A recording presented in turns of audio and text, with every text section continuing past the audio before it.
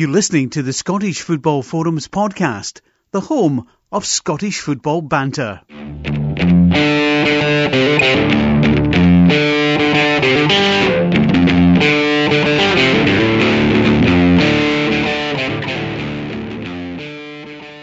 Hi, welcome to the latest episode of Scottish Football Forums podcast, season 10, episode 24.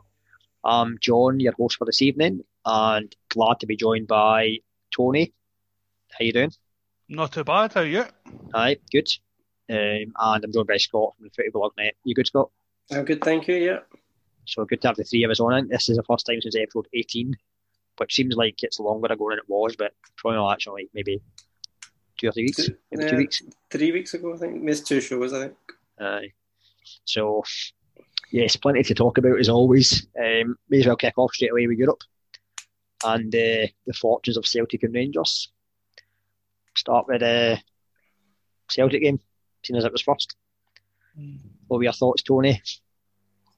Do you know what? I never expected much for the game, if I was being honest. I was going into it, Lille were top of the French league. I wasn't expecting much out of it. I thought we might get a bit of a doing, if I'm being honest. But first half, I thought they played really well. They've done the simple things, which is something they haven't done during the last couple of games.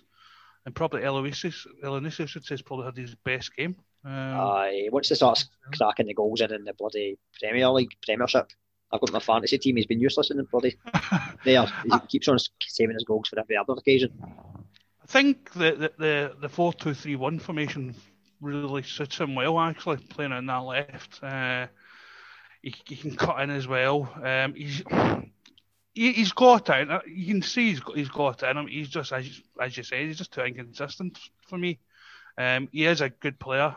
I mean, really, he should have scored a hat-trick when he was right through. But for some reason, in the second half, he decided to take an extra touch, and that kind of gave the defender a chance to get back. But other than that, I thought he had a smashing game. I thought the defence, first half looked all right, but set pieces are a bit of a nightmare with Celtic at the minute. They just seem to get caught away any high ball. They don't look comfortable at all.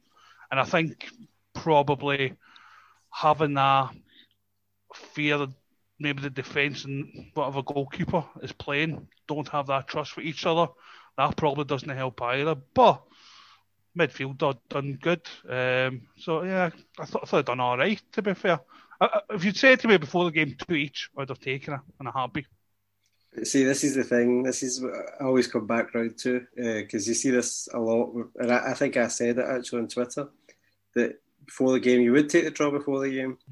But it's the circumstances, to get 2-0 up, to get to half-time and everything else. It becomes a bit of a punch to the guts that you then concede 2 goals, and then you're kind of thinking, well, that's an opportunity missed. They could have been huge 3 points had Celtic gone into France and beat Lille, a huge confidence booster. So it's a very difficult kind of performance to analyse in terms of positives. They created chances. Elyounoussi, I think it was probably his best game, certainly up there for his best games at Celtic. I thought Ajeti actually did better than some of the pundits, especially with his flick on for the goal. There's no point hammering him for his link-up play, and then he actually creates a goal and not point out that he's actually did really well with the link-up play. It's still his first season as well. I think people forget that. I know they paid a lot of money for him, but it's still his first season. He needs to bed in to the way the team It's play. a lot of pressure, Tony, when you've got Edward out for COVID and stuff like that. So it's, I think that's a pressure that he didn't probably anticipate straight away. And I think Laxalt looks good left back. So Bain didn't fill me with confidence. I don't think he's ever truly filled me with confidence. Some of his, coming to collect the ball and stuff like that just wasn't, I think, up to speed, which, to be fair, he's come in from the cold a wee bit, so that's partly down to that as well. But 2-2 in France is a good result against a very good French team for any Scottish side. It's just unfortunate. Scored against Celtic. Yeah, well, it didn't happen when another Celtic played for Rangers back in the day, but he was probably Leo's best player, I thought, as well, so he deserved his goal. Poor defending from Castero at the set piece to switch off. Well, and that's what happens in Europe. If you do switch off, you will get punished, and especially against a decent side, and that's the way it panned out.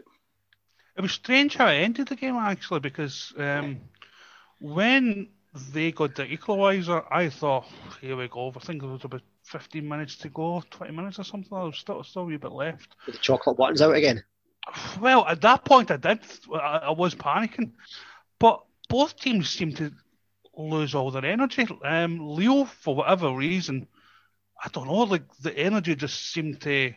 It was as if they've climbed the top of the hill and that was it. Getting the second goal, they were quite content to get the draw.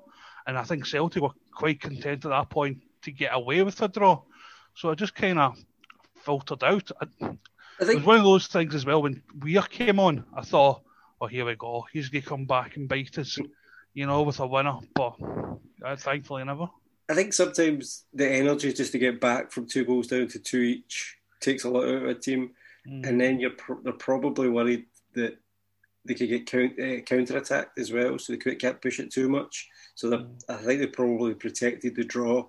And Celtic, again, look at it as well. We don't want to lose, especially from being 2-0 up. So I think they just then started cancelling each other and became a bit protective.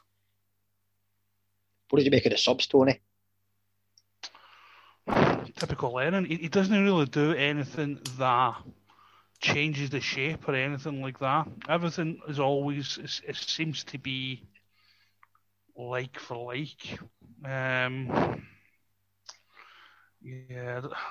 was nothing memorable really, I thought, to be honest with you. It was just a case of freshening up, sticking with that formation. That's what he does. I think that he has a formation, he'll stick by it through thick or thin, unless it's a brand new game. He never really seems to change anything during the game.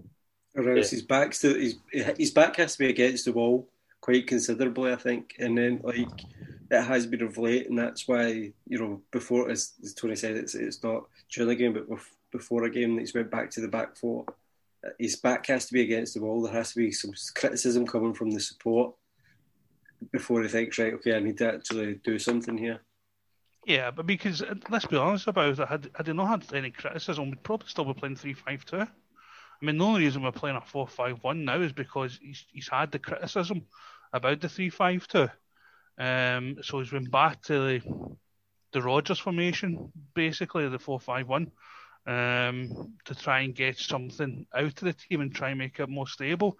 But where he's going to find problems going forward is that his whole summer transfer window, his signings were all for 3-5-2.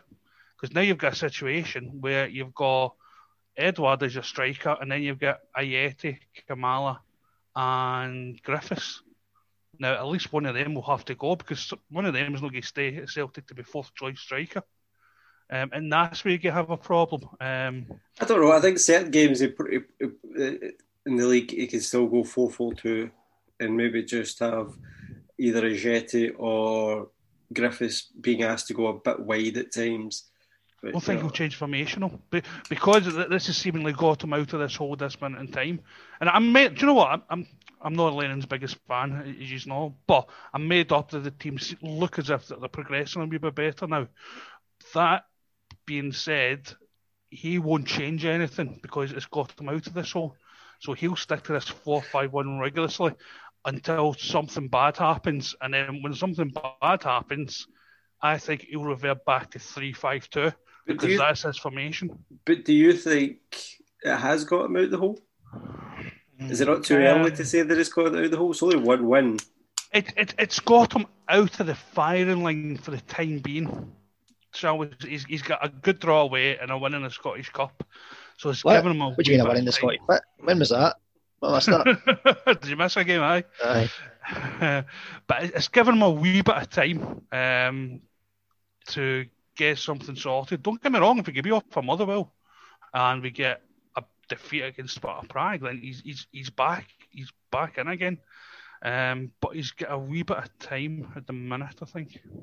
I think a bit like Scott. I think he'll switch things up depending on the game and depending on the playing with. You've got to consider as well that the whole squad and probably the idea of what team he wanted to play with the 3-5-2 has not been fit. Because you're probably looking at, you would have had a back three, Duffy, Julian, Ayer, Edward, and somebody up front. Not decided yet. That's the problem, is probably that he's not got someone that's going to be in there beside him. You've got Forrest to come back and different things like that. So I think depending on who he's playing, there'll be maybe 3-5-2, maybe even 3-4-3 at times, different things. I think he will adapt. And that's what he showed last season, that he could adapt. Do we know what the situation is with Julian in terms of when to expect him back? No idea. I've not heard anything about it. Quiet. And what about Ayers? Is there any? Ayers a groin problem. The only thing I could see about Ayer was that he was missing the game yesterday. Beyond that, I've not seen anything else. I don't know whether you've seen anything more, Tony, or... No, I've not heard anything more about it. All I've heard is it's been a groin issue. So I'm imagining he'll miss probably the next two games and then pulled out the Norway situation and maybe be back for after international stage. So that's 2 games possibly without Ayer and Julian, and then you've got who is it Beaton and... Well, it'd be Beaton, Duffy, and... Yeah, Ahmed can play centre back, obviously. I could, but Welsh obviously is... The problem that you've got with that, if you're playing 3 at the back with A3, is you've got one centre half who is a centre half, one who's a defensive mid, and the other one's like a utility player. That's the only problem that you have. But he's going to play. He's not going to play 3. He's going to play with 2. But even then, you're still makeshift. And I think Beaton's fine up until a point. But if you continually play him there, you suddenly find that he's not got the concentration levels or sometimes the ability against a really good strike force or a really good striker. And, that could maybe come to fruition against Sparta Prague. I don't know. No, you're right, because I think it was only about a couple of seasons ago that I think a lot of Celtic fans were cracking up because Beaton was playing in defence when we had injuries, and people were demanding to get like a centre half sorted and what have you. If you remember, it was all during that Boyata period where Boyata didn't want to travel for a European game, I think it was, and there was the kind of fallout over that. So Beaton was playing as part to the back 4 at that point. Beaton's okay, but I don't think it's somebody you can rely on going forward with it. I think it's just a case of just trying to get these injured players back ASAP, to be honest with you, and see how we go from there. Do you think it needs to be 6 points out of 6 against Sparta to have any chance of going through? Aye, definitely. To be fair, if we can't beat Sparta home or away, but I don't think they deserve to qualify. Because I think looking at the Sparta, they look not the weakest, but the team you'd be challenging for 3rd or 4th place. So I think I don't think it has to be 6 out of 6, and for the reason why it would be dependent on what happens in the Milan-Lille situation. So say Milan wins 2 games on the trot, Celtic have still got Lille to come to Celtic Park, so it doesn't become vital that they get, I would say they have to get 4 points out of Sparta Prague, and then, have another win in the next 2 games, whether it's Lille or AC Milan.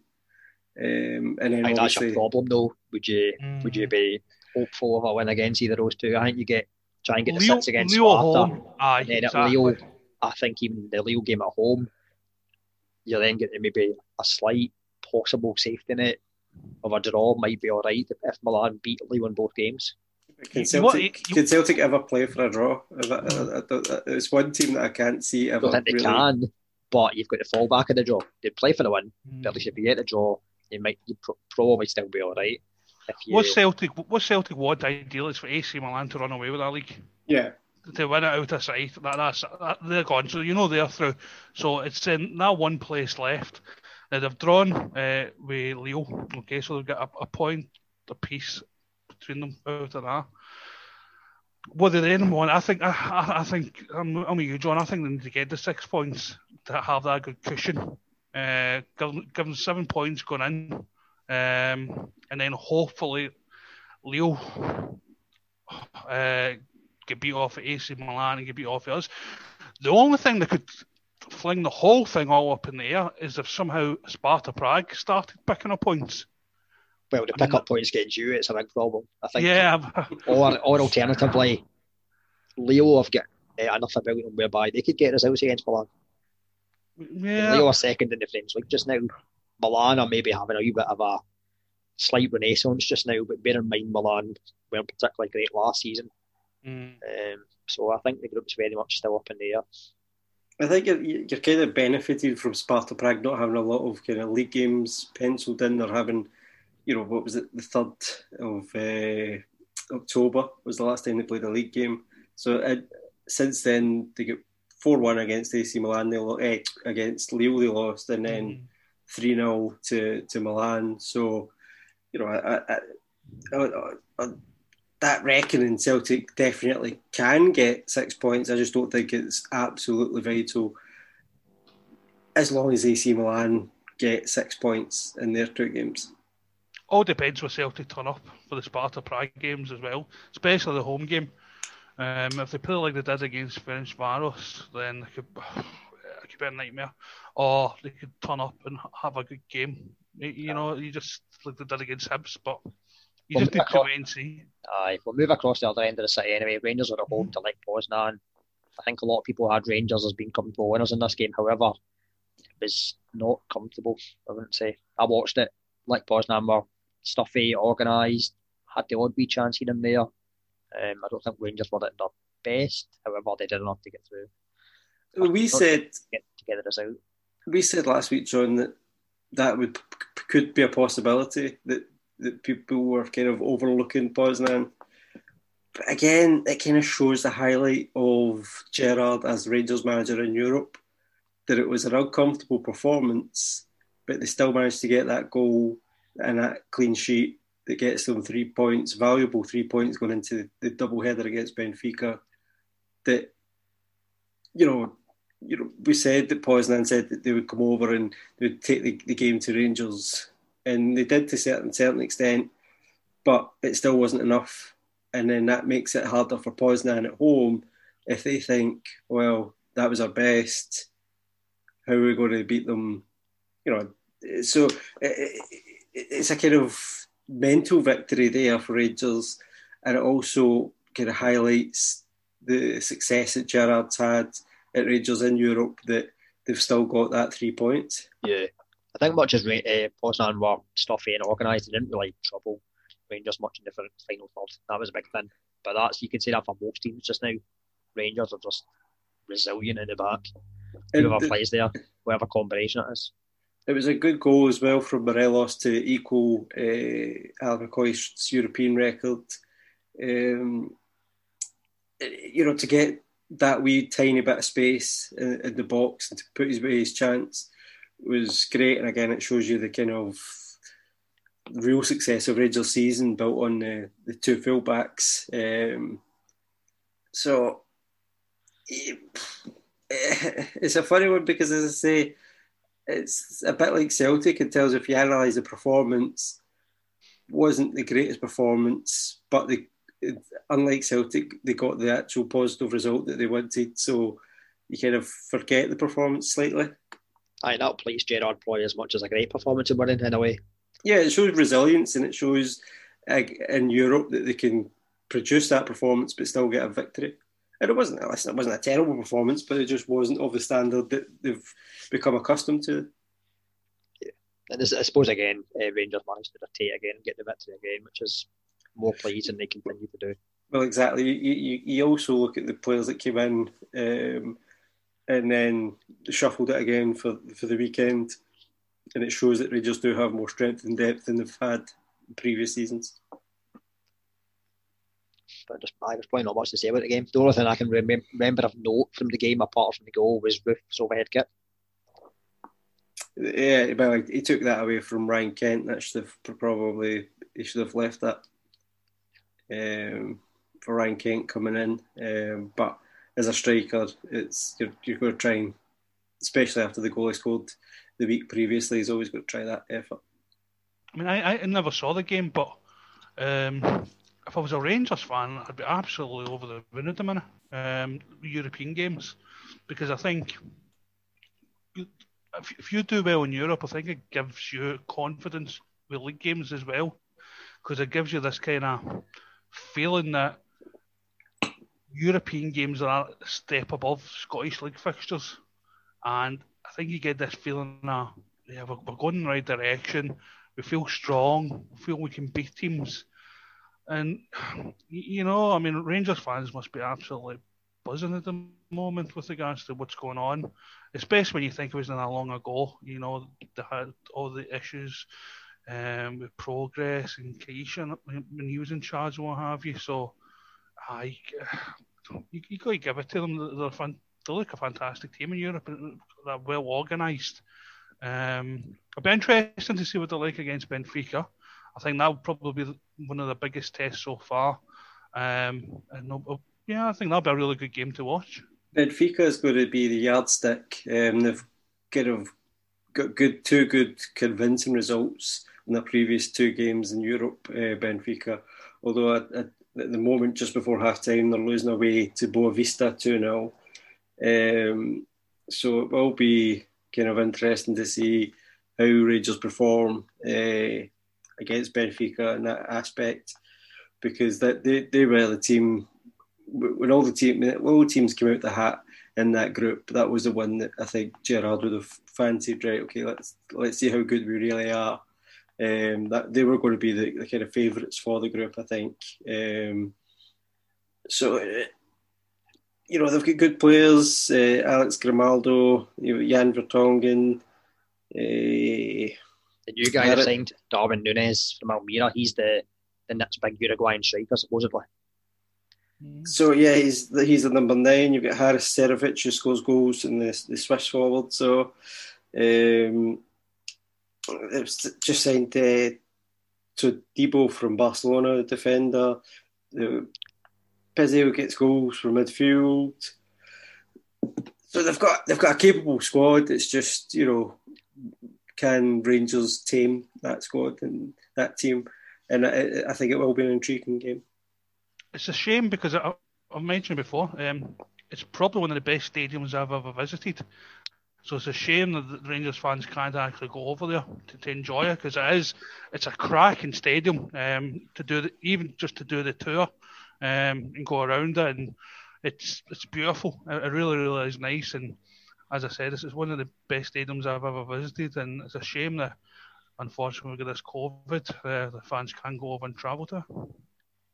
What do we think of Rangers' chances on Thursday? Draw, I think they'd be happy with a draw. I think, yeah, if you offer them a draw just now, they would take it. I think being in Lisbon and the first couple of results Benfica have had in the group, I think they would take their hand off for a draw. But I think they want to be competitive. I think it will be based on what they've done before in the last couple of years. But it's been confirmed now by UEFA that Scotland are getting the 2 places. So whoever wins the league will be in the third qualifying round, and whoever finishes second will be in the second qualifying round. All right, that's good. And Scottish Cup winners, they go into Europa League third qualifying round, and then the teams who finish third and fourth in the league go into Europa Conference League. So it's interesting that the Scottish Cup winners are getting preference over the 2 league teams. I don't know. I was going to say what happens if one of the top 2 get Celtic or Rangers. I don't know what the circumstances of that. Don't say Celtic or Rangers. We don't know that they'll finish in the top 2. Come on, John. Aberdeen can still get there. Well, if we could do, but at the moment, going by the top 2 teams that are there. So that's confirmed. What used to happen is, so the 2 things they used to do was, if you remember back in the day, was the cup runners-up used to qualify, or it would go to the 5th best team in the league. Aye, but they scrapped the runners-up thing because they thought you're basically rewarding failure. Well, they'll need to do one of the two. And league It'll either be the 5th best team, or if it's like, say, for example, a team that's already qualified who wins it, or there's 2 teams, I would imagine. We'll bring on the Europa Conference League anyway. Maybe Aberdeen will get to the group stages of tournament for the first time in a while. So, see what happens. The weekend. Obviously, only seen 3 matches in terms of the league. Motherwell continuing their recent form. Tony Watt scoring again. Yeah. I'm happy for him because they made a good point about it on Sporting that he doesn't want to be known as the player who scored against Barcelona or his career. He wants to obviously try and get away from that and have a career where he's remembered for scoring goals as opposed to a goal. So 2 weeks in a row he scored. Yeah, it looks like they're coming into a wee bit of form, to be honest with you. They've got the other boy. Is it Lang? Yeah. Lang? Is it the plays for them? He's seemingly coming into a wee bit of form as well. So I'm always a bit confused with Motherwell because like they're very much a Jekyll and Hyde team. They look sometimes like they can do really well, and then they could go on a bad wee run, and you can see like the fans all wanting Robinson out, and then they'll go on a good wee run again. They look in a good wee place at this minute in time, Motherwell. Interestingly, they seem to have been better since the loss of David Turnbull. Aye. I think for Motherwell, I think Turnbull unfortunately kind of unbalanced them slightly towards the end of his career. No fault of his own, but I think they'd already kind of worked out that he was leaving and kind of had a kind of settled approach, and then he came back into the team, and then that kind of unsettled things. Then he left, and that brought a wee bit of stability again. But I think when it's the kind of stability is back from defence, we've become more solid again in defence, and then that's breeded confidence to attack teams. I think they created more chances go down the left. I liked Polworth and Cole. I think they worked well together. I said about Tony Watt last week. It has to be consistency. There's, I also mentioned the Barcelona goal and how he wants to kind of not be known for that, but he has to produce performances on a consistent basis for people to kind of reward him with more compliments. And I think he was again very energetic. He looks, as we discussed previously, his fitness looks a lot better, looks a lot sharper. I thought Lang took his goal well, controlled the ball, finished into the back of the net. Quite a nice finish. So yeah, I think Motherwell are really heading into the top 6 if they keep that form up. It's Livingston was an interesting one because they were poor. There wasn't enough fight in them from the get-go, and Gary Holt said it from his interview. It was a poor game all in, but they just didn't create anything. They didn't get hold of the ball and do enough with it. And I think it's going to be a big game the next get one out there against Ross County, because both of those teams could be heading for a relegation battle if they don't kind of find their way again pretty soon. Again, the concern at Livingston is the lack of goals. Yeah, that's what I was going to say about Livingston. I was surprised that the goals that they conceded, they just, I don't know, they just seemed quite lacklustre for being at home, because they built up this reputation this season of being a hard team to beat at home, and I don't know, they just didn't look great, to be honest. I mean, I know sometimes it's not the best to judge by Sporting's highlight package, but there doesn't seem to be anything great about them. I mean, at times it looked like Motherwell were carving them up. Especially as you say with Lang, Cole, and Waterfront, they seem to be having the ball all the time, and they just seem to be getting chances. So I was a wee bit surprised at how Livy played. Change of keeper as well. McCrory didn't play. Strychek. What was that for? Was he injured, the other keeper? He was on the bench, McCrory. Mm. So maybe just changing things up just to see. Yeah, I don't think McCrory's been sensational. Kind of looking forward, I would expect him to drop out and Craig Gordon to come back into the Scotland squad for Slovakia. I think sometimes you just, as you say, you do that just to freshen things up, just to see if that's one of your kind of issues that's your problem. I don't think it particularly is for Livingston. I think we've nailed it on the head. It is goals, which is the same for quite a few of the teams in the Premiership. It is going to be who can they consistently score enough goals to get victories. Aye, we're sounding like a broken record when we talk about these teams, but the problem is that the record is stuck that these teams aren't scoring. So, listen, the fans will keep on talking about it, won't we? And the fans of these teams know that themselves. They're the first ones telling you on Twitter and Facebook and everything else. So, I think as well, the big thing will be is when it comes to January, the window opening, all these teams are in the same struggling position. They'll be after the same kind of things. What I would say though is some teams maybe have the strikers, but they've not got the service. That's the problem. So it's not always a striker that's going to help you out. It's going to be maybe someone in midfield, a playmaker, a light player. But that's easier to fix. What is? In the transfer window, it's easier to fix. In my opinion, it's easier to fix the supply than it is the actual finish. So definitely. If you've got a couple of strikers, or even if you've got one that will get you goals, then especially in a January transfer window, it's easier to fix bringing in a playmaker or somebody wide, or whoever's just not playing for their team, than it is to get somebody who's going to definitely score goals. I think as well, I mean, it might just be the Motherwell have got Livy's number, because I think looking at the stats, I mean, Livy have only been Motherwell once in the last 7 games. So, I mean, league fixtures anyway. So it may well be that the Motherwell must see something in these players, because they then bring them into Motherwell. Mm-hmm. Thing is, we talked about at the start of the season was that Livy, maybe it was a season too much in terms of the players they lost in this. Some are there. Because the previous season, when they lost the players, everyone was saying they're going to struggle, and yet they finished 7th in the end of last season. They found a gem in Dykes, and they've not replaced Dykes, unfortunately, quite yet, and that's a big issue for them.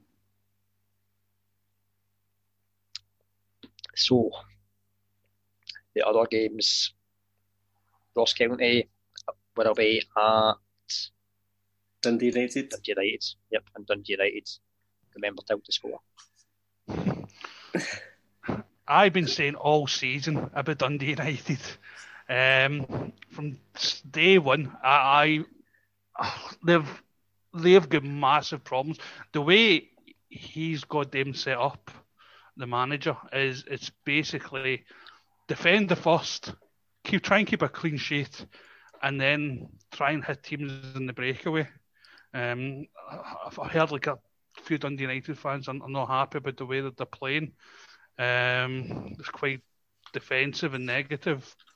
The only thing you can say is getting them kind of results, because I think they're 6th at the minute, are they not in the league? Or something like that, they're 6th or 7th in the league. So doing all right for the promoted team. That's Mickey Mellon pointed out at the weekend. I don't see the same problems. They're 5th in the league, and what they've got, the other teams, like we mentioned Livingston, St Johnstone, is that they've got players who will, if they get a chance, put it in the back of the net. You've got Clark and Shankland. I don't know, Shankland's not really set Premiership elite as yet, but they know what they're good at. That's the thing. People go on about they want to see this, they want to see that, they want to see entertaining football and all the rest of it. But see if you know that you could put in a diagonal ball from a set piece, win the first header and create a chance and take some of those chances, then go with it. Do what's good for you. And that's what both goals came from that. I know there was a penalty, absolutely ridiculous handball, because they've not cleared the ball before when they should have, and they miscontrolled it and it's hit his hand. But that's all, again, came from a diagonal ball into the box from a set piece. And the defence, and this is Ross County's problem, is they've got absolutely zero confidence at the moment by the looks of things. And that's why they couldn't clear that ball, because Weigels just didn't have it in him to actually control it and clear it. With his schoolboy stuff. You don't want to bounce in the box. Yeah, and you can see Kettlewell was fuming that they conceded 2 stupid, silly goals. But, that's what happens, and that when your team's just not at the races, and they've not been for a while. The lapses of concentration will just get picked up on. And, I think the biggest benefit Ross County have got in that game is that they at least score the goal, and that stops that wee rot from continuing. But, they have to be concerned, and rightly concerned, that they're dropping down that league and they're not scoring enough goals. And now that defensively, the lapses of concentration and silly mistakes are creeping in. And it's, if we're looking at it, Pollitt should have scored. He had a chance just before half time, and he has to take his foot and arch it and curl it further into the corner rather than, it's kind of tame effort in the end that's went past the post. I've got no issues with Dundee United. They're playing with what they've got, and it's working to a certain extent. That's keeping them in the top 6. I think the problem that you have, and I understand what you're saying, and I agree to an extent, but you've got a player like Shankland, who I think is not being utilised properly by them. They don't seem to have any attacking threat at all. And it's okay when you're getting results like this. And I always say this, it's great if you're getting results or points. But once things start to turn and you're not getting the points in the bag, whether it be a draw or a free kick goal or an away win from out of nothing, and you start going on a run, that's where the problem starts to kick in, because you can't get out of that way of playing football, because everything's all set up to be defensive. There's not a plan B or what have you. Ross County, exactly the same. They're in the same problem, to be honest with you.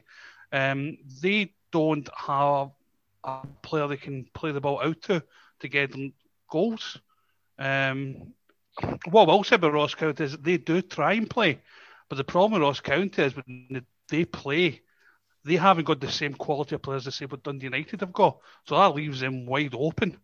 Whereas Dundee United have got decent players that can maybe stop that, especially at home. I think Dundee United could probably attack more and get higher up in the league. That's just an opinion. I know, but they're fifth in the league now, right? They're in a good position now because they've got results. But I'm telling you, if they start going on a run where they can start scoring goals, they'll free fall. Like Ross County, at the beginning of the season, everybody was saying, look at Ross County. Wow, they look amazing. And after everybody said that, I don't think they won again. In fairness, you can say that about any team pretty much in the league. So, I mean, if any team goes in a rut and they stop scoring, then they're going to go falling down the league. Be different then. Be different. Be creative. Have a wee bit something about you. Be a wee bit braver. You've got a man like Shankland there who can score you goals. But they're still finding their feet in the league. And Shankland's probably not fit enough to really be his sharpest. And he has to... Listen, Shankland has to prove himself in this league. There's no ifs or buts about it. He's not done it yet in this league. So it's up to him to prove it.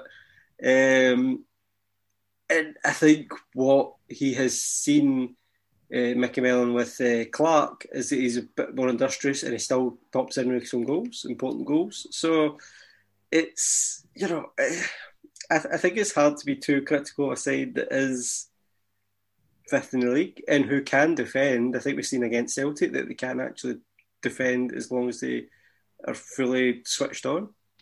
I can certainly see both points. What I would say is that from fifth down... Well done, sitting that fence there. Well done. I know, I've got both sides, but I would say from fifth down the table, it's very fine margins in terms of the differences between these teams. And possibly, as you say, Tony, maybe if teams are a wee bit more positive, they might get results, as opposed to maybe being too defensively orientated. However, There's four teams. The last 3 games, Dundee United have picked up 5 points out of 3, which is by far the best outside the top 4. And there's 4 teams below them that have scored less goals. Dundee United haven't been great for goals either, though. So no, they haven't been great for goals, but there's 4 teams less. They've actually scored less. So it's not as if we're talking that we're hammering that they have to be a bit more creative, a bit more attack-minded, but they're still not, even bottom 2 when it comes to goals scored. So these other teams must not be creating and not scoring goals to an even greater extent. You leave that for me for next week. We've covered Ross County. Last week we spoke about Ross County. Their problem is, as well as conceding so many, they do have the strikers that can score, but they don't have the creativity. So they need the playmaker, wide type player that's going to give them that. Dundee United, again, have got the strikers that will score you goals. Have to get the creativity there. Pollitt's not quite the player he was. Aside from that, who's giving you your creativity in the team? I think that's probably just that product of the league. There's no many teams probably aside from the top 2 that have got actual playmakers as such. I think Ross County still relying on Garden a lot. I think he's what age is he now? 33, 34? Michael Garden? I think he's 34, aye. Aye, and I think Noble, to try and create something or to do something a wee bit spectacular. Other than that, I'm just looking kind of at the team now. On paper, Ollie Shaw, he's a decent enough striker. You've got Mackay. We spoke about Mackay before. I don't know what I think of Mackay anymore because he's not getting the goals. I don't know if they're making him be that kind of link-up play more than the poacher that he used to be. But he's unfortunately not getting the goals for them. So, they really do struggle. They've got the other lad, Stewart, as well. But nothing seems to be working. They were actually doing better early in the season when Stewart was playing a kind of midfield type position as opposed to up front. Yeah, he was behind the striker. Because he was a bit more difficult to deal with. But that's maybe where Ollie Shaw, once he gets more starts and things, could then give Stewart a bit more of a deeper role, and that could be a turning point for them. But they need to try and change things up quickly. I like the guy Regan Charles Cook. I've only ever, as I said, seen the highlights of him, but he looks like someone that does give you 100%, and he gets in about places, with regards to like putting tackles in and being at the edge of the box and putting crosses in. He seems to be a decent enough player, but it's whether or not they can get that kind of performance out on week in, week out. Is probably something they're probably having difficulty with. Yeah. I'm trying to remember now who I tipped to go down automatically. Was it maybe Ross County? No, Hamilton. No, it was Hamilton. No. Don't back it. You don't bet Hamilton to go down. That doesn't happen. This is a year. Right. Not that I want Hamilton to go down. Lovely little club, but I wouldn't want them to go down. I think this might be the year. So Sunday saw only one league fixture, Kilmarnock against Rangers. I would say, despite the scoreline just being 1-0 to Rangers, it was not far off one-way traffic. Yeah, I think Kilmarnock didn't do enough in the final third. They looked okay when they had possession, but when it gets to the Rangers half, they just seemed to lose a bit of imagination and a bit of urgency. I think the thing that sticks out, Kabamba tried to buy a penalty like Harry Kane did, but obviously not being the England captain didn't work for him. So yeah, there's no clear-cut chances as far as I'm concerned for Kilmarnock. They had a good free kick towards the end, which was saved. But they defended too deep, and I think that's what caught them out for the goal, for the penalty. Are you getting confused like Tony did the other week with Kabamba and Despola? Because it was Despola that went down. Was it Despola? I thought they. Don't worry about the Scottish, easily done. I thought Spolsteen said it was Kabamba. Not Despola. No, it's a spoiler. Whoever it was isn't Harry Kane. That's the main point. We're all Kabamba. But no, I think Rangers will be happy with the victory. I think that again puts more pressure on Celtic. Now they've got a couple of games in hand to then try and take away that 9-point gap. And you know the thing is, Rangers never get the same tempo on plastic, and it was the same. I thought it was the same yesterday. I think they were slow in transition than they usually are. But to come away with a victory at Rugby Park's never easy. Just ask Celtic. So to keep a clean sheet and to kind of boss the game as much as they did, I think Gerrard will be happy. It's kind of resilient performance. I thought Aribo looked dangerous, but he just needs to step up a gear. Aribo, I think he can be a real difference maker, a bit like Kent is at Rangers, if he can just step up a gear. Yeah, he's just apart from fitness as well, so I think he's still picking up fitness and picking up games. But Aribo's a good player, definitely a good asset. Should Kilmarnock revert back to Brophy and Kabamba up front of his working? Yeah, I suppose against Rangers, I can see why they didn't go with the two of them up there. But I would certainly do that for more often than not. Yeah, because I think against Hibs as well, for the last few games, it's just been Kabamba up front himself. Yeah, as I say, I would have the two of them if it was me, personally. Tony, what do you think? It seemed to work for them in the early part of the season, the first couple of weeks, because they were getting results. I mean, I remember, obviously, the problems Kabamba gave Big Julian when we played there. And obviously, I like Brophy as a player. I think he's got something about him. He's a menace. It's one of those things where if you have faith in your attacking players to go ahead and do something, or the way they're Dundee United and just defend, sit back and hopefully you get a good breakaway. Kilmarnock, to be fair to them, have been quite attacking this season.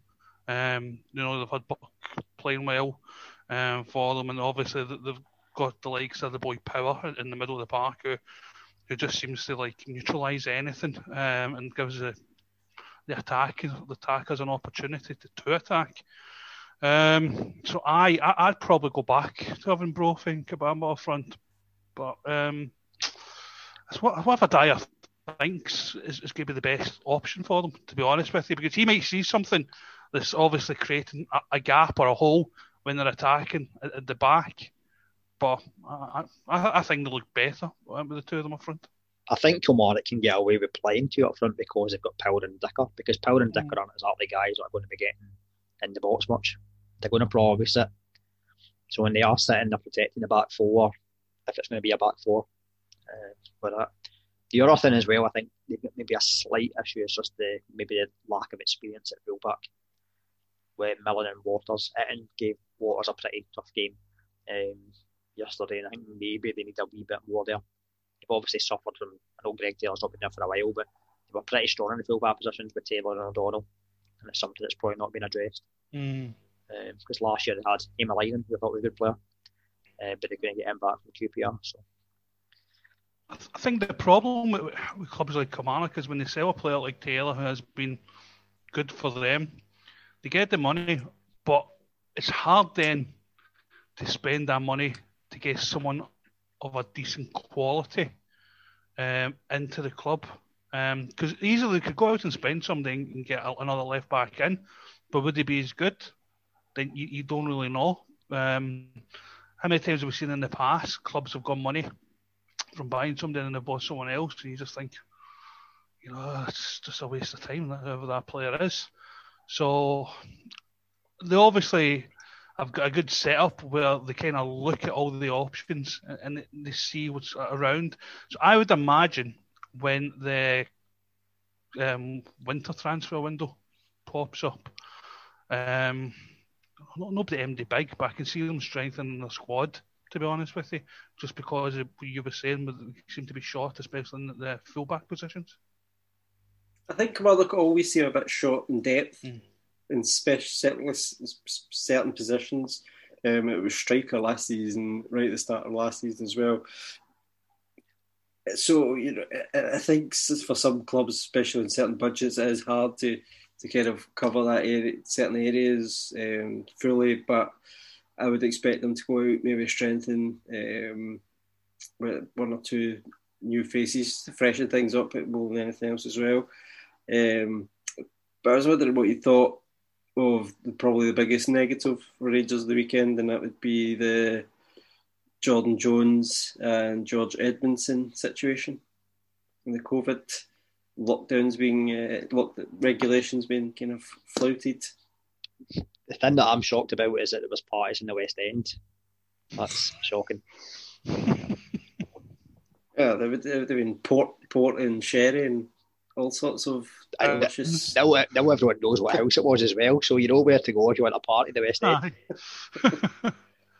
That for me, that George Jones has just totally ruined his Rangers career. He got back into favour with Gerrard, and to do that, I think, is just the most ridiculous thing to ever.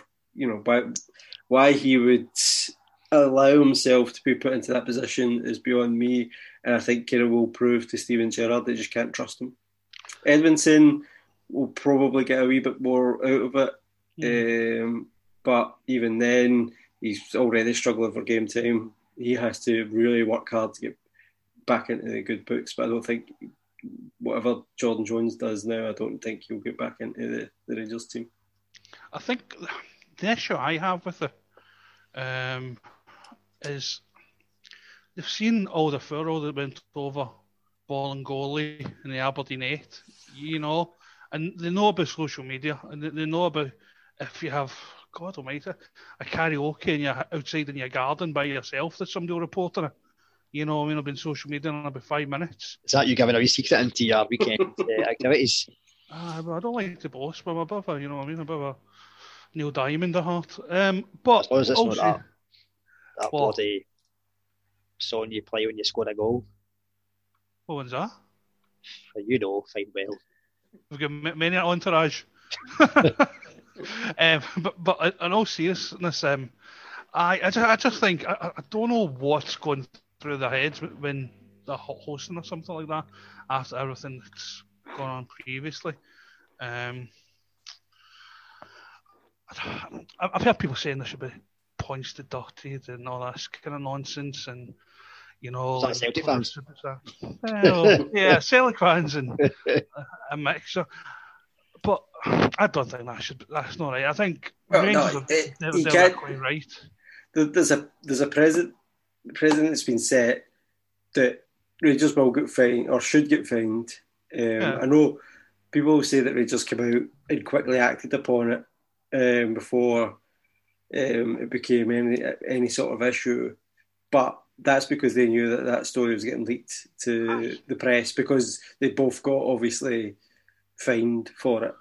Well, this is it. As you say, social media is prevalent so much that it was always going to come out. The players probably owned up to it, I would imagine, because they got caught by the police. Oh. Yeah. Aye, that's it, because my concern is this, if I was a Rangers fan, would be that I don't fully accept that if Rangers hadn't have caught them, they would have owned up to it. No, I think they quite happily would have done the training, and then it would have came out, say, on Wednesday, and then you've got a situation where Rangers would have to postpone games, European games, because obviously the whole squad's been training. You don't know if it's been contacted and all that kind of thing. And I think as a Rangers fan, I'd be really annoyed because the team's going so well at the minute. Yeah. There's been no distractions. And then you've got these two doing that in the middle of a European campaign where they're flying, and also a league campaign where they're flying. And I think that's the thing that would probably annoy me the most out of it all. Jordan just starting to get a wee bit of game time again. Yeah. Occasionally. Yeah. See, Jordan Jones should have looked at what happened to Kyle Lafferty at Rangers the second time round under Gerrard, and seeing that as his warning. You have to, what the manager says, you do. You keep the manager happy. You don't piss about. You don't get into stupid challenges. You don't get into stupid off the field incidents. And he's clearly just not learned his lesson from the Celtic game last season. And he got back in where it looked as if he was out in the cold and he wasn't going to go back in at all. He got back in and he did. You know, I said this at the start of the season. He has got a lot about him that's good in terms of his play and it can help Rangers. But if you can't rely on him to not be an idiot off the pitch and do certain stupid things, like get caught up in with the police because you're going into a party when everybody in the country knows that you can't be going to a party, then you're going to get sold. You're going to get loaned out. Whatever happened to Bolingoli is going to happen to you, and that's what's as far as I'm concerned, that's what's going to happen to him. He's going to get sent away. I think as well, if you're a footballer for a high-profile club and you're at a party, it's almost certain that someone at the party is going to say, "Oh, by the way, you'll never guess who I was at a party with at the weekend." So it's quite, there's no way of keeping these things secret. And in Glasgow, you're 2 people away from the other team. Do you know what I mean? You say it to one person, he says it to somebody else, and that other person's going to be supporting the other team. So that's how it works in Glasgow. Everybody's friends with everybody. It's the whole reason why that Celtic, I don't know about Rangers, but Zoom Rangers are very much the same, where they stopped doing a lot of the social functions they used to do. So, you know yourself, like you've got all the supporters buses that go to the games, and historically in the past, what used to happen was the end of season dance would happen, the supporters bus, and Celtic would normally send a player or something to the event to represent Celtic to say thank you. And then it got to a point where Celtic, I think, kind of put a bit of a KO in it for a lot of dances, because you've got situations where songs that were sung that weren't correct, shall we say, and players who probably didn't know what was getting sung were just sitting there, maybe not knowing anything, or like mumbling away to themselves, kidding on, singing the songs, don't know the words, and they're getting caught on camera. So it's very similar to that aspect, where the sense of social media now, anything you do, it's not kept in-house like it used to be back in the 90s, and players should be a bit savvy of this. A lot of the players that play now have been brought up in this social media world. It's not like they were playing in their 30s and all of a sudden social media's kicked in and they've all just been caught out by it. Social media's been with us now for at least 10 years. It's just a standard. Some footballers thinking that they're above the law and can get away with things. And we know fine well at this stage it won't be the last situation where we said it back when there was the Aberdeen case, the Celtic case, the Kilmarnock case. There'll be plenty of these cases, I'm pretty sure, throughout the season. You had the Dundee United boy in the taxi. We had that, yeah. You had the Lee Griffiths with the birthday party, I think it was. We've got St Mirren obviously under investigation as well. They've probably forgotten how to play football. So it's not like it's like just one club that it's happening to. I think it just needs to try and get reined in a wee bit. I do sympathise with the clubs because the clubs can only do so much, and I always say that because even with regards to fan behaviour, I do generally believe clubs can only do so much.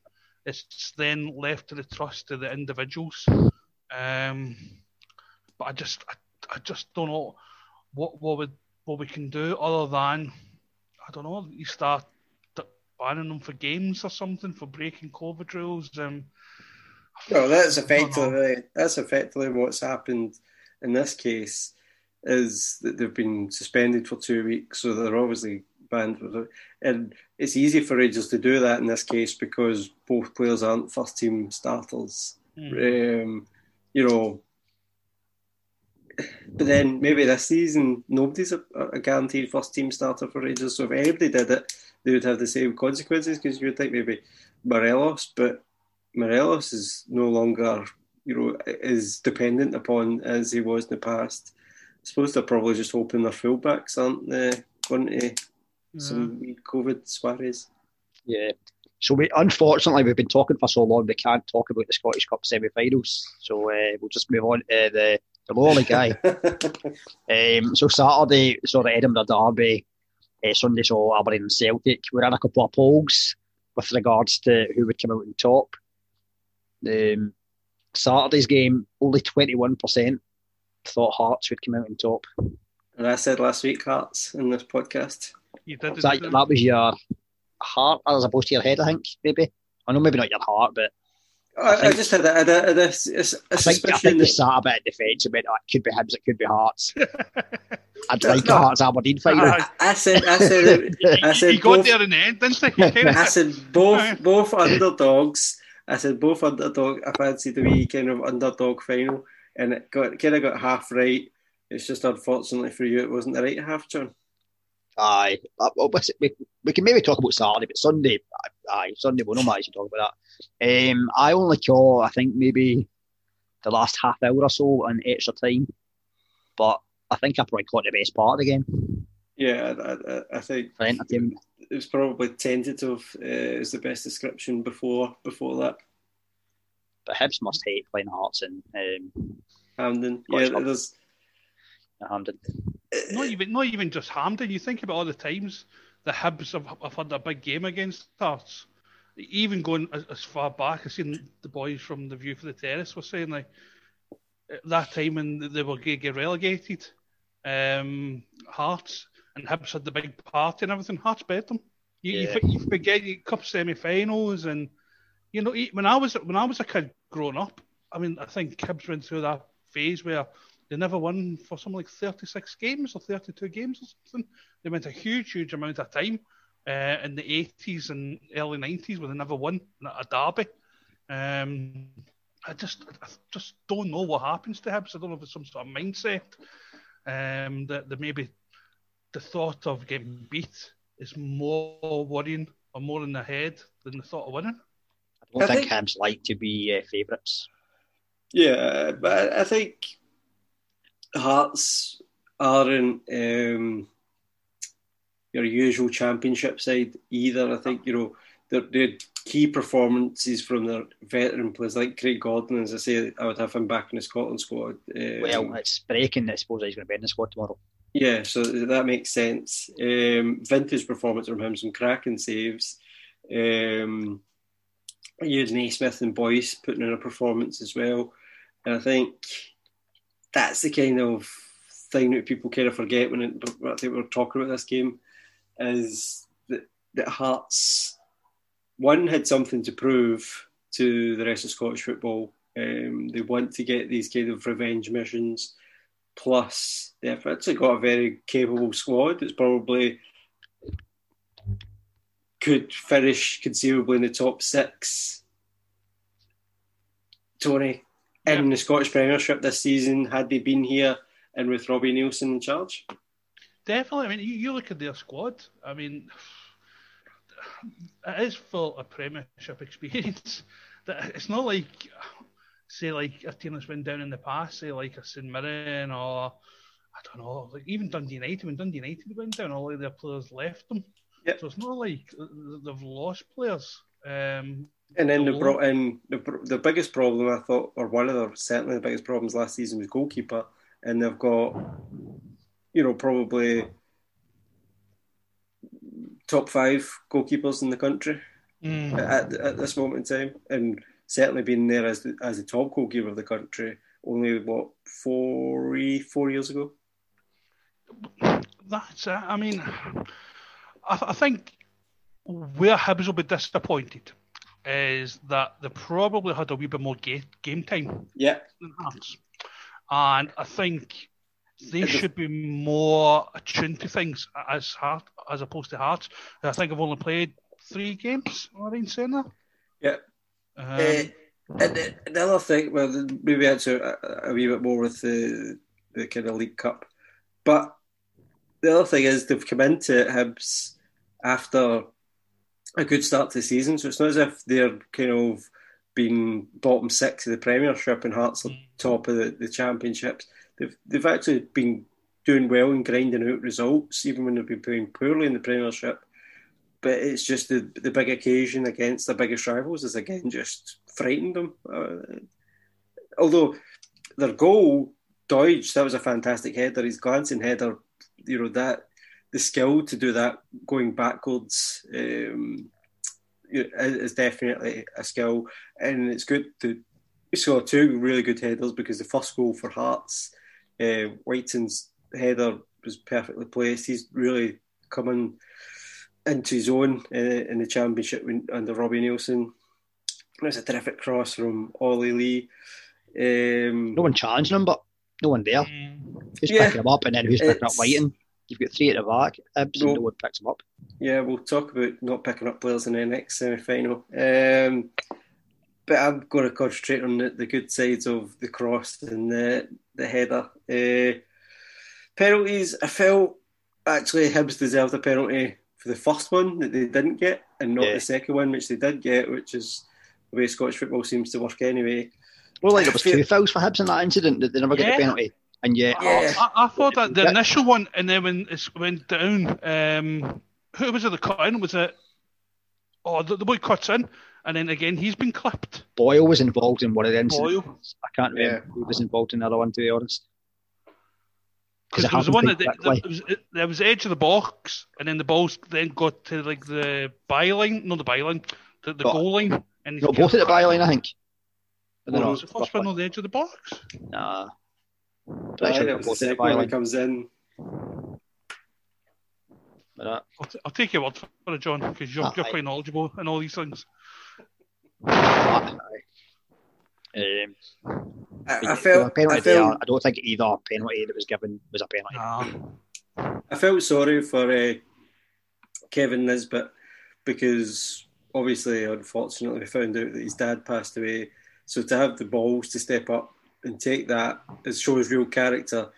And I hate when I see fans saying, "Oh, you're a professional footballer. You have to be sticking those chances. You have to make sure that you score those goals and put yourself into that situation." It is tense. It is hard to kind of concentrate. I've missed penalties at fives. It's fine margin as well, like about maybe an inch. Yeah, too lower. It's like if it was just inches to the side and a wee tiny bit lower, it's hitting the back of the net. There's no chance Gordon's getting there. It's just unfortunate the way he's just placed it too far into the kind of woodwork. But boys, the way modern football is, because like I've noticed a lot recently that any time a goal goes in, the keeper gets the blame, no matter what happens. The keeper's not good enough. The defence is not tight. Even with Christie's goal, I heard more people moaning about the fact that Aberdeen never came out to chase it. Well, yeah, but that's true. We don't have enough time to talk about that other game. So maybe we should head on to that game then, John? Well, start talking about that game. Yeah. I'll say it. So it was a fantastic one by the team for Glasgow, to be honest with you. It was all right. I think in general it was a good win for Celtic, but it is what it is. So a good Scottish Cup victory. Aberdeen played well first half, I thought. Could have taken their chances and it could have been a different game. So, do you think for the Christie goal? See, it's hard. Christie's finish was stunning. It's stunning. There's no two ways about it. For it to be stunning when you've got all the time in the world. That is we have to comment on the defence. The fullback didn't track him close enough, and then nobody came out quick enough. And that happened, Derek McInnes said that happened too many times in the first half. It happened again in the second half, so I don't know what he said to them at half time, because it happened at least twice, I can remember, in the second half as well. They just got caught on their feet. They just didn't push out, and that's what happens. If you give Christie that kind of time, then that's what he can do, and surely they know that because they had him there. we do it quite often against Celtic in terms of, I think, sometimes you go a kind of man-for-man system. So if that's a man-for-man, Kennedy needs to step inside and deal with Christie, as opposed to it seemed like Kennedy shifted responsibility to McCrory, whereas McCrory was already trying to do something with Roderick. Yeah. So that was the issue. The frustrating thing is, I felt in the first half we sat back a bit too much. However, early on, as you say, Tony, if Aberdeen take their chances, we had a couple of great chances when Kennedy... First 10 minutes. Beats Frimpong easily. It looks like he's going to have Frimpong on toast all day. And we don't take those chances. I've seen people talk about sharpness of Cosgrove, whether if he's maybe a wee bit fitter, he maybe scores one of the two. It's maybe not sharpness as much as he's not got into that mode of scoring. Do you know what I mean? Maybe if he'd scored 2 or 3 games leading into it, it's different. Possibly. So his mentality is slightly different. He's kind of a wee bit rusty, I think. The second one, I think, is a bit harsh. I think he's an awkward angle and the defenders closed him down. I think he's unlucky to get questioned on that. The first one, he could maybe have done better, and maybe a wee bit sharper he might have done. Yeah. We have another great chance as well. That's hindsight. That's easy to say. When Wright puts in Hedges, and Hedges should use his right foot, get the shot, but he just get no confidence. And he has scored goals. He has scored important goals this season, so you would have probably wanted him in that chance, but just in the other foot, not maybe wanted the other way around. Yeah, or he's putting in Wright because Wright obviously would hit it with his right foot, or Hedges, but on his left foot. So early on, first half, we're like actually creating all right chances. However, the other side of the coin, Edwards back in the team. Edwards should score. It's really good saves from him. It's again probably a tiny bit of rustiness. Yeah, it's. Yeah. But Rogic, I mean, what you see, that's a swear word. He must see absolute dollar signs when he sees Aberdeen because he knows he's getting some sort of assist or goal bonuses. Well, I wish he'd seen the bloody Qatari dollars, right? Because it was supposed to be on his way. I thought, great, he's away to Qatar, never to bother us ever again. And no, what happens? Last week he comes in the team, sets up 2 goals. Yesterday, comes in the team, it just makes a difference. Yeah. I say it every time with Rogic, how he's not among maybe the second player on the team sheet, I do not know. I know folk will talk about stamina and different things like that, but he seems as if for a long time he's never really quite nailed a regular spot. That's terrific. Because you only really see him in big doses against Aberdeen. And he's always got a great touch. The guy, his height, his touch, his strength, he's so difficult and awkward to play against. I was watching the game. When I was watching the game yesterday, my boy saying, "Why are we not getting tight to him?" I said, "See if you get tight to Rogic, he'll just turn and spin you. You'll know see him." I think the thing with Rogic, especially last season, and this is where stamina and fitness comes into it. Not if he's playing every week, but see, he will come off after 60 or 70 minutes, but he'll have a really good 60, 70 minutes. The problem is when he gets an injury, he then tries to come back from that injury. It takes him a whole lot longer to actually get back from that injury than somebody who can play 90 minutes week in, week out previously before getting injured. And I think what you've seen is he's got a pre-season under his belt. He has trained. He's, there was talk of him leaving. He's got that fire in the belly and he can produce superb touches and superb passes and really good shots from distance, and he is a difference maker. And you can have him playing 60, 70 minutes over the strength that Celtic got because he can bring off the likes of Turnbull or other players in Jam. Yeah, and maybe if he gets a regular game and he's playing every week, he gets fitter, the stamina gets better because he's more match fit. 100%. But what I'm saying is, for last season, coming back from an injury, it's just harder to get to that stage of played well for 60, 70 minutes. So then you can't have a passenger in the team, whereas now he is fitter and you're seeing that his fitness is better, and that's why he's then playing for these 60, 70 minutes well, and that's why you're back to where Rogic, I think, was. It'll be interesting to see if somebody comes in sniffing around them in the winter transfer window, I don't think Celtic can afford to let him go now. Yeah, if he continues to play that way. Yeah, he's the scourge of us, and Neil Christie's doing the same. He's another one that likes a goal against us. Again, great player. I thought, when I seen the lineup at the start, I said Christie and Elyounoussi will all be playing wide. They'll be playing almost like 10s as well. And the movement of Celtic's front four is what I think won them the game. And maybe a good, but not a good, a really good 25-minute spell in that first half. Because the problem, we were playing three at the back, but we actually weren't playing against a striker because Edouard wasn't playing as a striker. He was dropping deep. He was going out left. Time. He doesn't really occupy defenders. He wants people to move. None of our defenders moved with him. So it was like, who's picking him up? And that was the same for all of them. They were all interchanging really well, and we just couldn't call for that 25-minute spell. And that's what won Celtic the game. Because we created chances. Yeah.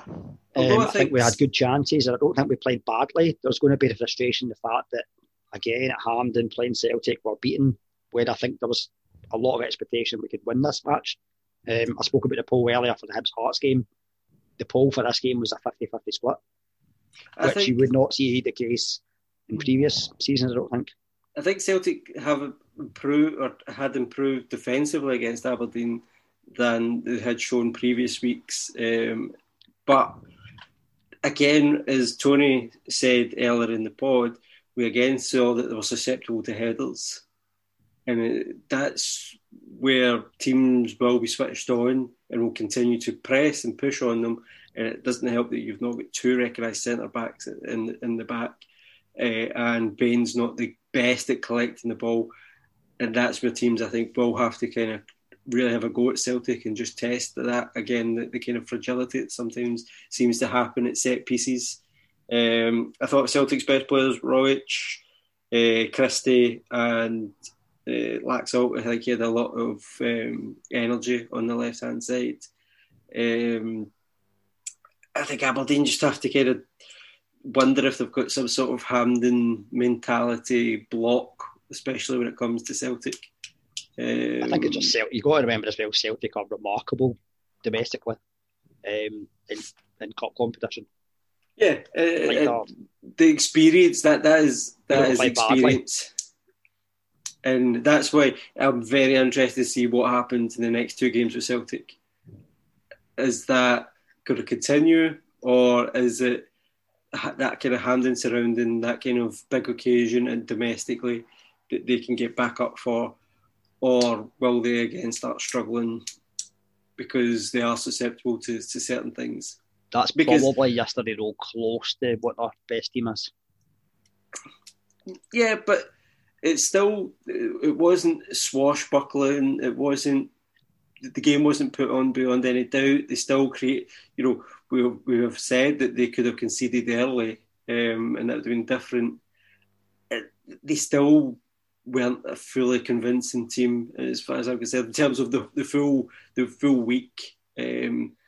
Last week against Aberdeen, then dropping the 2-goal lead against Lille. And, it was far better result-wise against Aberdeen, and they did play better. But can they keep that up? This is a kind of pivotal point, I think, for Celtic, is can they go on a run now, or will they drop points in the next kind of two games? One in Europe and one in the league. Should Aberdeen have had penalties? The corner whereby Brown obstructs Cosgrove. If the corner had been hit, that's possibly given, I think. No. It's a weird one in terms of just because of the timing of the referee's whistle, but I think Brown is just very clever in those situations. I don't think it's an automatic penalty. And there was a Duffy handball as well. That was so irrelevant, I can't even remember it. So it can't have been. It was picked up briefly by the TV cameras, but not mentioned. Is there a special Aberdeen TV camera that picked that up? Oh, it's if it'd been all the way around, I'm pretty sure it'd be talked about more. But I think Celtic that 25-minute spell, that's what killed the game. Aye, that's what done you in. Really, that I think you said 25 minutes. I think there was like 15 minutes where we got the two quick goals, and I think your head's kind of went down a wee bit towards the end of the half. He came out fighting second half. Change shape.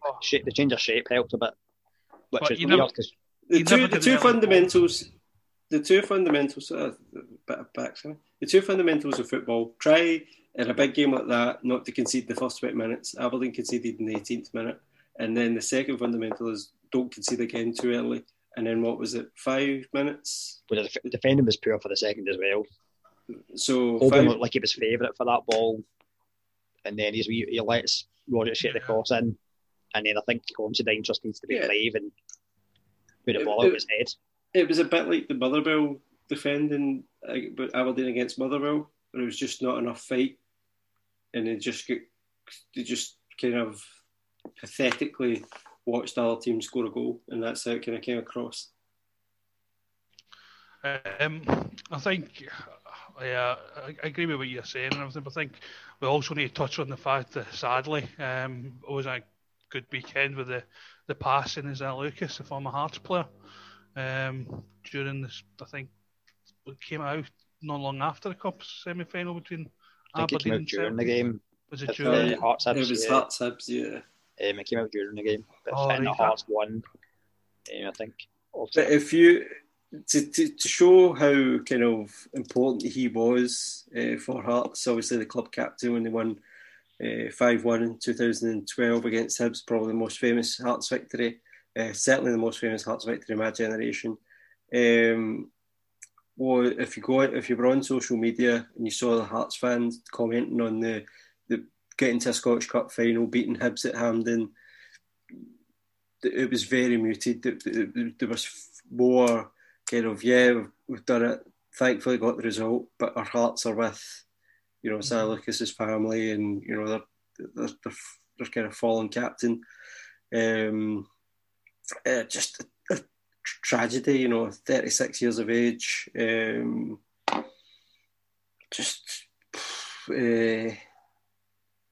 You can't, I think it's a point worth making that sometimes foreign players come to Scotland and just don't know what they're getting into. They don't know. It catches people off guard, and especially at Hearts during that time, they had a turnover of players coming in from Kaunas and various other places with Romanov. And Zach Lucas had problems with discipline. He wasn't up to speed. He had mistakes within his game, but he dug deep, fell in love with Edinburgh, fell in love with Hearts, and they then fell in love with him because he became reliable and he became a passionate leader on the pitch. Yeah, I'd agree. He was just like one of the players that you always kind of remember for Hearts in the late noughties. You know what I mean? It's just a shame, So the cup final will be the 20th of December. Can Hearts win it? Repeat of last season's final even. It seems like a long time ago. Aye, they can win it. I don't think they will, but they can win it. You know what I mean? They were the last team to win a cup, I think, before Celtic went on this 11 trophies in a row. It was so long ago, can't I remember? Probably were, actually. 2016 Scottish Cup final. Who did they beat in that one? Was it? Oh, was that no Hibs? They beat Hibs twice. What was the Hibs beat Rangers in the cup final? What was that? 15? Oh, maybe it was Hibs, aye. Hibs at right. Aye, Hibs beat Rangers. Mm-hmm. That's my blooper for the podcast. We've all had one now. I think Hearts last season showed in the bigger games what they had more often than they did in the kind of weaker opposition. That's why they ended up in the position that they did. I think they have got veterans who will get the team up for the game. On paper, it should be Celtics, should be no doubt about it. But I've just got a sneaky feeling that Hearts might pull off the upset. They were the ones that stopped the Invincibles. They were the ones that kind of had Celtic's number for a while. Yeah, I certainly don't think it's cut and dried. I would have been more concerned if it had been Hibs, if I'm being honest. I'd have been more worried with it being Hearts. We need to keep this wee bit for the podcast the week of the week after the Scottish Cup final when Hearts beat you. Listen, I'm fully confident in this one actually because Rogic own goal. Our record at Hampden is a lot better. Had this been in Lennon's first term as manager, I'd have been more concerned. If the game was played at Tynecastle, I'd have been more concerned. With it being a Hampden and our record, I'm not too at this minute in time. I'm not too worried as of yet. Is it not though, fate-wise, the biggest kind of thumb to the nose from Hearts to the whole of Scottish football to win the Scottish Cup, to beat the current champions, the current, quadruple treble winner, possible quadruple treble winners? Is it not within the fates of God that it be them on the season that they feel that they were unjustly relegated, and that they think Peter Lawwell played a big part in that it would be them that then sunk that nail in the coffin of the kind of era of Celtic winning everything. Plus, I suppose that's how they kind of, that's their revenge on everything. But an Andy Halliday winner. Or Stephen Naismith. Being honest, it depends if you think they were unjustly relegated. You know what I mean? No, but they do. That's what I'm saying. They do. Yeah, they do. But yeah, it's just.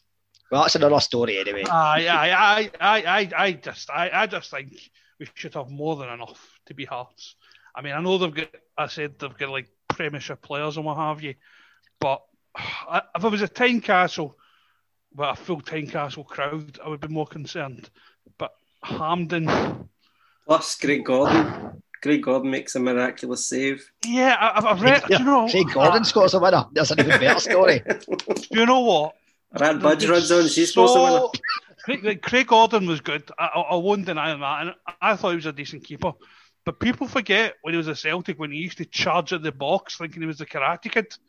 You know what I mean? Like doing 250 challenges and all this kind of thing in Europe. And he had his moments. He's better than what we've got, but he wasn't always as good as what people are making him out to be at this minute in time. That's my point. And I think he's a good keeper, but one game against Hibs doesn't mean back to but we're not basing it. Quality.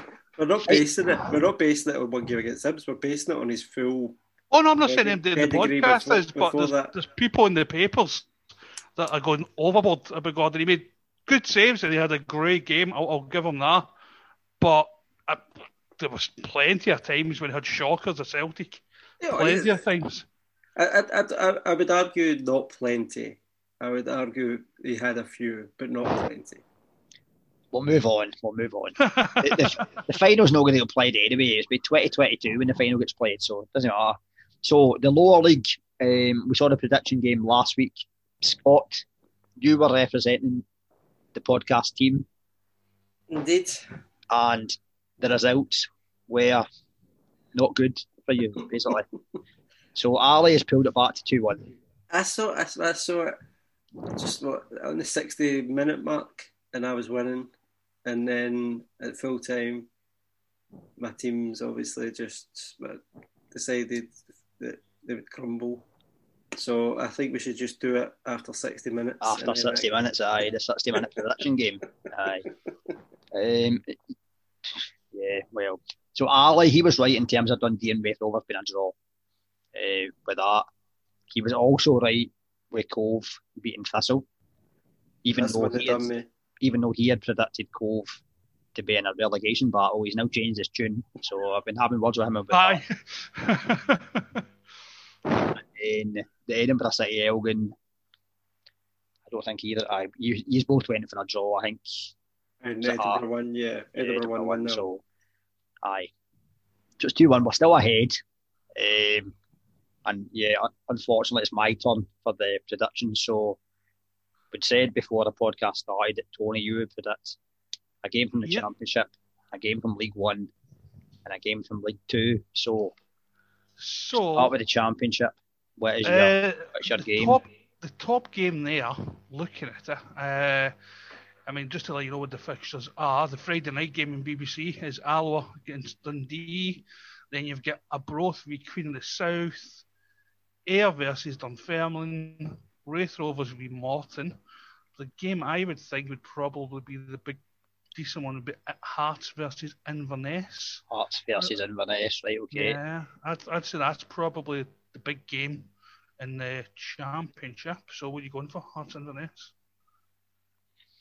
Let's see. I think I will go for Hearts to win 3-1. 3-1 to the Jam Tarts. 3-1 to Hearts. Okay. So, League One, the games that we have is... let's have a wee look here. Dumbarton play tomorrow. So, we've got on Saturday, Airdrie versus Clyde, Cove versus Forfar, East Fife versus Dumbarton, Montrose versus Peterhead, Partick Thistle versus Falkirk. I think that'd be quite a good game, Thistle versus Falkirk, because Thistle obviously to try to get points back, and Falkirk are obviously chasing promotion. Yep.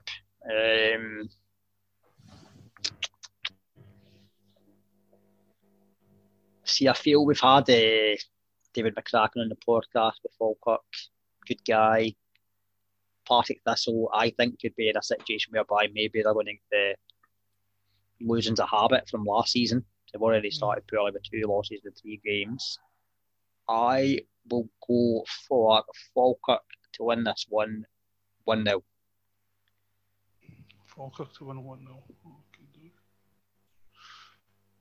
League 2, let's see what we've got. So League 2's games is Annan versus Albion Rovers, Brechin versus Stirling, Elgin versus Queen's Park, Steny versus Edinburgh City, and Stranraer versus Cowden Beath. Where are Elgin in the league actually? Where are they?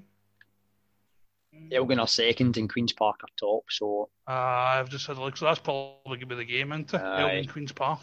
Right, just for that one. Right. I might... Queen's Park haven't conceded, but Elgin are scoring lots of goals. So...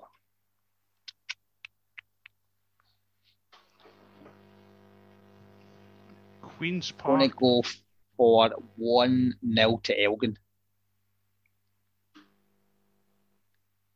Elgin have scored 3 goals at home. Queen's Park have scored 1 goal away. Aye, I'm going to Elgin. I don't think Queen's Park will enjoy the journey at the weekend. Long journey. I think. So, yeah, a long journey home for them as well. So, I'm going Hearts to beat Inverness 3-1. I'm going Partick Thistle 0, Falkirk 1, and I'm going Elgin 1, Queen's Park 0. And we'll wait and find out what Mr. Graham's predictions are. We'll see what they are. I think they're good games, to be honest with you. Aye, you've picked some hard. I mean, some tough ones there, aye. So just talking briefly before we wrap up, did any see the thing about the Ayr United game with the live stream, and they kept going to the guy with the linesman with the bald hair because they thought it was the football? That was brilliant. I'd seen that originally on Twitter, and I'd seen it on the television. Apparently, I went on through the whole game that I kept thinking, because I think it was that AI or something. Yeah. It was AI stuff that they used. Yeah, and every time the ball kind of went high up, I would then get distracted with the linesman's head. So I kept going to the linesman and then going back. That's what makes Scottish football, to be honest. It's stuff like that. It certainly makes us unique, that's for sure. Yeah. You don't get that down here in England. You always find different ways to sabotage your game. Plenty of goals in the Championship as well on Saturday. 16 goals in 4 games. Also, but your opinion, John, I saw that Pollock have signed a lot of their players onto new contracts, so contract extensions to 2022 and 2023. So we were talking about what teams would do if they weren't playing in the leagues and stuff. So it seems they're at least committing themselves to the next season, which was interesting for that level. Yeah, Pollock are probably in a position whereby then financially they can maybe afford to do that. I think some players have already gone out on loan. But I've still not heard what the situation is going to be. The announcement last week was that they're in the draw for the Scottish Cup when it comes, but I would imagine they're not going to play in it when they've withdrawn already from the league. So there's been other situations with other teams. I think Arthurby have released all their players. Yeah, I've seen that. They're looking for new owners as well, I think, to look after the club as well, just with the running and everything. Yeah. I don't know what the situation will be as well in terms of loans in that tier, in terms of who'll be paying the wages as well, whether there's some kind of agreement with 50-50 split or whatever. I really don't know. We might, maybe Donald or West of Scotland Football League expert might know a wee bit more in terms of what's going on behind the scenes and in the background. But yeah, I think Paul, they want a bit of continuity. They'll be hoping that they can be as good as they were when they return. Because it would be difficult if you were to lose all your players and you're having to put a whole team together again, especially when you're not making money. I think it's a good commitment to the players who, that they're not all going to find clubs, and it's just good for the club in a whole that they know when football does return that they've got a nice core of players that they can rely on. It's easier when you're a Paul as opposed to maybe like Sam York or Luga, because players want to play for the bigger clubs, and that's no different whether it's Scottish Premiership or whether it's at the West of Scotland level. So, but yeah, definitely good commitment from that. As I say, the Talbot side of things, I don't know what's going on. They've let one player go out on loan, but that was a new signing, somehow a young guy. So what's going on at the moment then with regards to that league situation? Because obviously there's a lot of clubs pulling out of the league and everything. Is it just going to be friendlies at the minute? Or? Oh, it started. But just without the teams? In the Premiership, there's 15 teams. Well, obviously 7 games a weekend. One takes a bye. The conference will be a bit different, but you've got some of the conference teams have still withdrawn. So Dalry, they withdrew by middle to the end of last week. Yeah. And I think there still might be the case that will happen because there's a deadline on the 15th of November, which is still a couple of weeks away. Games already, they're struggling in terms of games getting maybe called off or having to get switched venues and different things like that. Lockdown might happen. The whole situation's still about the shower thing and all that type of thing, and this winter weather. It is a shambles. Credit to the teams that want to take part and get on with it. But you totally looking after the welfare of players and allow them not to have showers after the games when they've maybe got an hour journey after the game. This way, it's a tough one. I think, unfortunately, it shows that inequality between the lower professional league teams and the West of Scotland and, the leagues, the junior teams with regards to money that gets pumped in. And I think going forward... The thing is, you'd be maybe surprised, but you'd be some of your top West of Scotland League teams will play probably potentially as much as what some of the League One teams play. See, I find that amazing because like the amount of clubs that are pulling out saying they can't afford what I presume they're the lower end of the scale. No, compared to the top ones. There's a mixture. So the likes of Talbot, Cumnock, Glenafton, Pollock, and Kilburnie are potentially 5 of your better supported teams.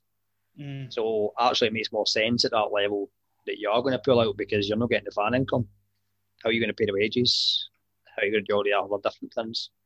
There's that. But don't get me wrong, there has been some smaller clubs, but maybe the smaller clubs don't.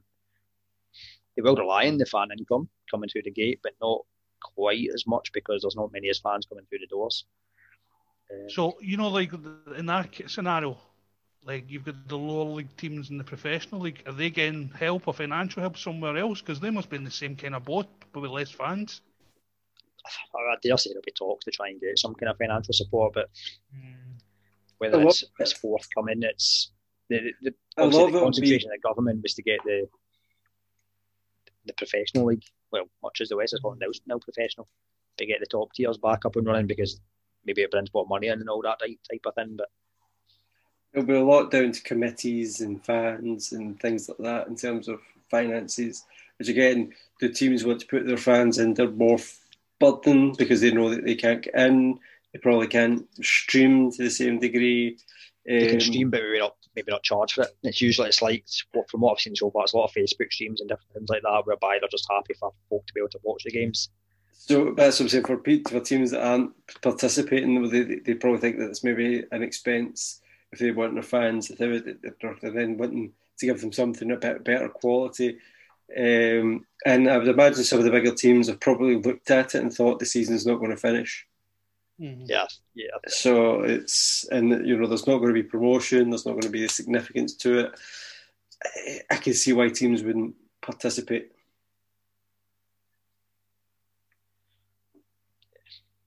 I mean, I've said all about for a long time. I don't think the season will finish. I just cannot see it happen. Yeah. And when they made the announcements about the conferences and there'll be no promotion relegation, effectively they are glorified friendlies. And there'll be the argument, and rightly so, that it's good for these guys in terms of it's maybe an outlet at the weekend in terms of they're maybe working, knocking the pan in all week, whatever job they're doing, etc.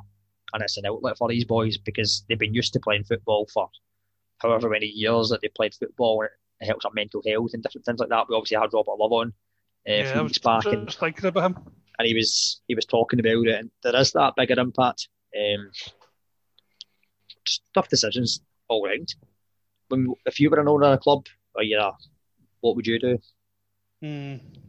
I was literally just thinking about him there when you were talking there about when he was saying about he was having to finish work and then travel all the way down like 50 minutes on the train, and his training gear and all that kind of thing. He'd be having some teeth in the train, and that was before COVID and everything.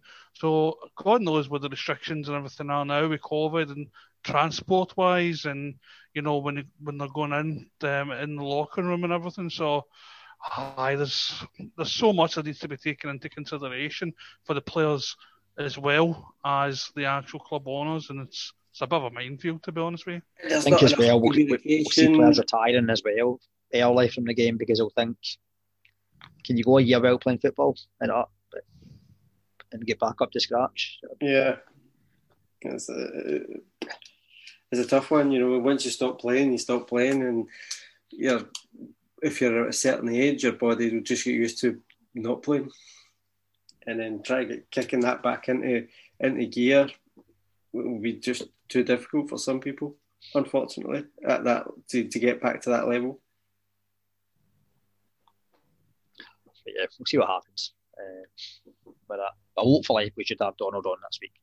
As I say, he's a West of Scotland football expert. He knows about even more than myself. So, touched on it earlier. Scotland squad gets announced tomorrow. We had Ian Emerson on from the Tottenham Army magazine. Well, after the last games or before the last games even. So the magazine is now out. Tottenham Army magazine. So if you search that on Google, you will find it. TottenhamArmyMagazine.com. Good read. Good John, the other John, he's done a few articles for it as well. So it's definitely worth a watch. Or read, even. Yeah, I've had a wee browse on it since he was on. Definitely worth it. I'd recommend it to everybody. And John's doing a series of specials this week as well in the build-up to the Scotland playoff match against Serbia. So he did one today, earlier on. Paul Mitchell. He's got Craig Brown on later in the week. And he has somebody else in the way later on in the week. I can't remember who it is now. Gordon Screech. Yeah. I think he's done some stuff for the magazine as well. Well, that's going to annoy me now. I need to find out. The Tartan Scarf. Yeah. It's a very good website for anybody who's interested in Scottish football. Or the Scottish national team, sorry. So probably muddled his surname, but never mind. Aye. But Ian will be back on for the podcast after the playoff. He's confirmed he's coming on. So it'll be good to get him back on. And he's hoping that we're celebrating a victory, obviously, as we all are. Fingers crossed. Could be a boozy one that night. Although I think Tony thinks we're already out. So. I shall wait and hold judgment until afterwards. You know me, ever the optimist. Well, the Celtic fan. I'm right. Too many disappointments in life to be happy and optimistic about football. What's our goal of the weekend then? Is it Christie? Christie. Yeah, I think so. Although he was helped with an assist from Rogic. No, the Aberdeen defence. I know, but I just wanted to say Rogic. I know how much John likes it. Aye, it's all right. that contract that we gave you the other week to be a regular, that can get ripped up. Aye. Aye. Anything else you guys want to discuss before we wrap up? I think we probably covered everything that was I think so. relevant and topical in the week. Obviously next week we'll preview the Scotland game, the playoff, a bit about the West of Scotland Football League, and then just the general weekend action as well. And probably COVID, maybe lockdowns, who knows. So cheers guys. Thanks for having us. Thank you. Cheers. Bye.